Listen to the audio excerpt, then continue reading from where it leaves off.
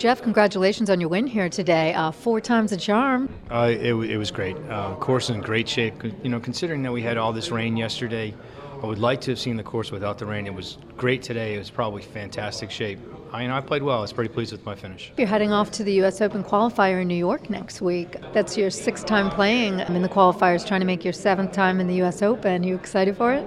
I am looking forward to it. I've been playing extremely well. I didn't play as well as I would have liked today, but I hit enough really good shots and good quality shots all day long, and I had a lot of opportunities for birdies, and I converted a few. I got some work to do in the next couple of days. It's going to be tough down there. Great players will be down there. We'll probably be playing for 4 or 5 spots. We'll see. I'm just going to give it my best and see what happens. Today's event was originally a 54-hole event. It was pared down to 18 holes, having been out on tour. You're obviously used to the pressure of that. Well, when you have a one-day shootout, it's hard. It's usually typically not my forte. I need a number of rounds to keep playing steady golf. 66 that I shot today, which was 5 under. I honestly didn't really think he was going to hold up. Again, great players that are playing here in the New England area that are from New England or from whatever parts of the states that they're from. Really didn't think he was going to hold up. You get these qualifiers on Mondays, which I typically don't do great in.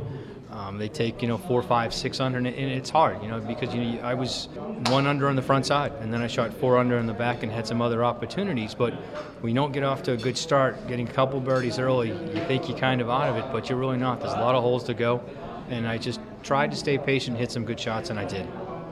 The Mass Open's coming up. Your 6-time Mass Open champ? Well, to be honest, I hope I'm not playing, because that means I'm playing in the U.S. Open. At the same time, we'll see. I've always loved the Mass Open. I've been very fortunate to win 6 times, so I was very happy when I won my first, which was one of the proudest moments of my golfing career, to finally win my state Open. And, to win a 7th would be great, but you never know. Again, I will keep emphasizing that we have some great players in the state that have qualified, and we'll just see what happens. In the past, you had an elbow injury, was it, or a wrist injury a couple years ago? I had 2 elbow surgeries, but they were my last elbow surgery was about 5 years ago, and I'm healthy. I feel good. The mind is getting better, trying to be a little bit more patient. I'm not saying I'm having more fun, but anytime you play good golf and you hit good shots and you hit them where you want them to go, it is a little bit more enjoyable. It's when you keep hitting it offline that it becomes frustrating. And not that I hit it offline an awful lot. We all have a tendency to hit it offline. It's just how you handle when you do hit it offline. Your schedule this season, are you going to be playing in any of the other state opens or any of the stuff around New England? As of right now, I'm scheduled to play, depending on the U.S. Open, Mass Open, not an awful lot. Probably Rhode Island, maybe Maine this year.